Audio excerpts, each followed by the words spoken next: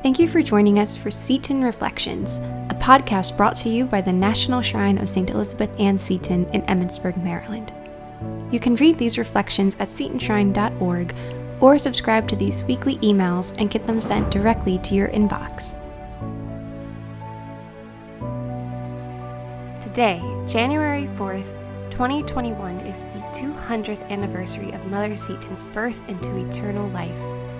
Our article is titled St. Elizabeth Ann Seton, A Windswept Life-Bearing Seeds for the Future, and is written by Elizabeth Scalia. Elizabeth Ann Seton's life began as so many of us wish our lives might end. With a nice house in a good neighborhood, financial security, social status, the love of a family and close friends, and a future inclined toward smooth sailing on a constant and calm sea of tranquility. It ended very, very differently. By the time she died in 1821, at the age of 46, the seas of her windswept life had tossed her from one expected shore to another, from a happily married socialite to a 29-year-old widow raising 5 children, from a socially influential Anglican to an obscure Catholic, from wealth to poverty. This daughter of a unique privilege became a spouse of Christ, forming the first congregation of religious women founded in the United States, the Sisters of Charity of St. Joseph, in Emmitsburg, Maryland, and opening a Catholic school there that would become a model for Catholic education in America. She wrote, "God has given me a great deal to do, and I have always and hope always to prefer His will to every wish of my own." For a woman born to a genteel sort of life, Elizabeth Ann Seton's life became something kind of wild, yet paradoxically serene, because it was a life alive to the promptings of the Lord, who directed all of her sails. Mother Seton was content to follow where she was led. "I'll be wild Betsy to the last," she wrote to a dear friend as she neared death. The tuberculosis that had run so ragged a thread through her life, claiming her young husband, 2 of their daughters, and nearly 20 young sisters of her fledgling community, began to break her down, slowly and painfully. But Mother Seton knew that she was leaving much more behind than 50 sisters and 100 students. In the 12 years since she established her service to the Church through service to Christ, she had already strewn seeds that she knew would take root and grow as the Holy Spirit willed. "If something succeeds," she wrote, "I bless God. If it does not succeed, I bless God, because then it will be right that things should not succeed."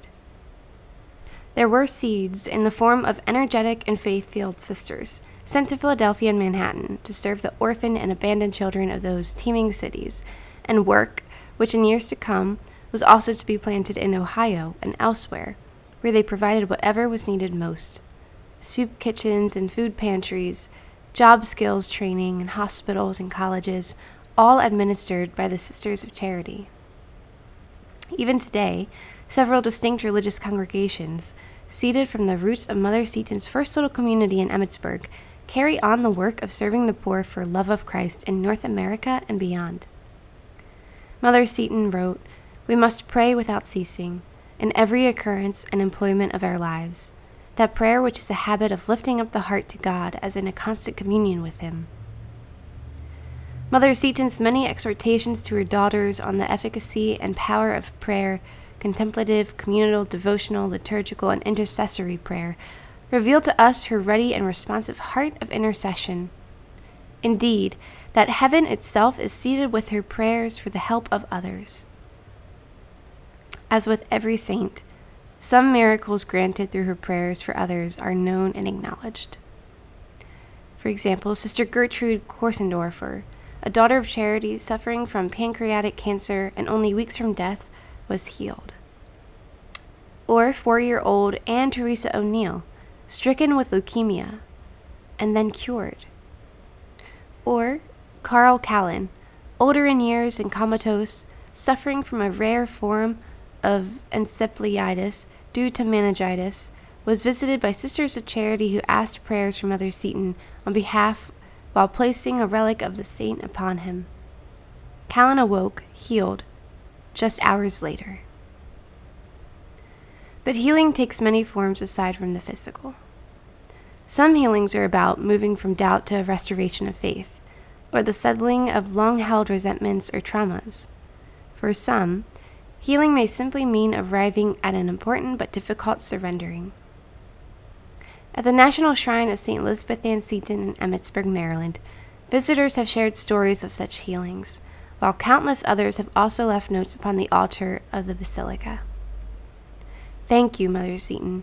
My daughter's cancer is in remission. Her health has greatly improved, reads one. Or, thank you, Mother Seton. My son got that job he needed so desperately. Or, thank you, Mother Seton. I can see clearly again. I am overcome with joy. Thank you for the precious gift of my sight. Pope Francis wrote in 2018, "A climate of friendship is a fertile seed that our shrines can throw into the soil of the pilgrims, allowing them to rediscover that trust in the Church." This sentiment is Pope Francis's, but the response to his words, as undertaken by the Seton Shrine, is very much rooted in the seeds of faithful service, prayer, outreach, support, and innovation that were strewn within the windswept life of Mother Seton. They are still landing on fertile soil as directed by the Holy Spirit, as can be seen in the Shrine's Seeds of Hope program, which offers opportunities for spiritual retreat and renewal to people on the margins of society, who are welcomed and given an opportunity to be seen and heard as they bring their difficulties into the bosom of the Church and are recognized.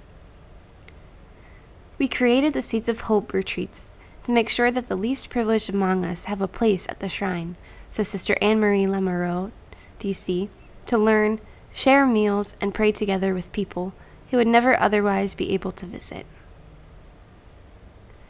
Pope St. John the 23rd said at her beatification, "Elizabeth Ann Seton sowed seeds in America, which by divine grace grew into a large tree." On their website, the St. Elizabeth Ann Seton Providence of the Daughters of Charity of St. Vincent de Paul write that the sainthood of Elizabeth Ann Seton is grounded in the way that she searched for and responded to God's will in her life. Indeed, for many of us, she is a model of such dynamic faith, a personal patron for those who are mindfully seeking out what God wants for us and from us, so that we may earnestly respond with the confidence of so windswept and trusting a saint as Mother Seton.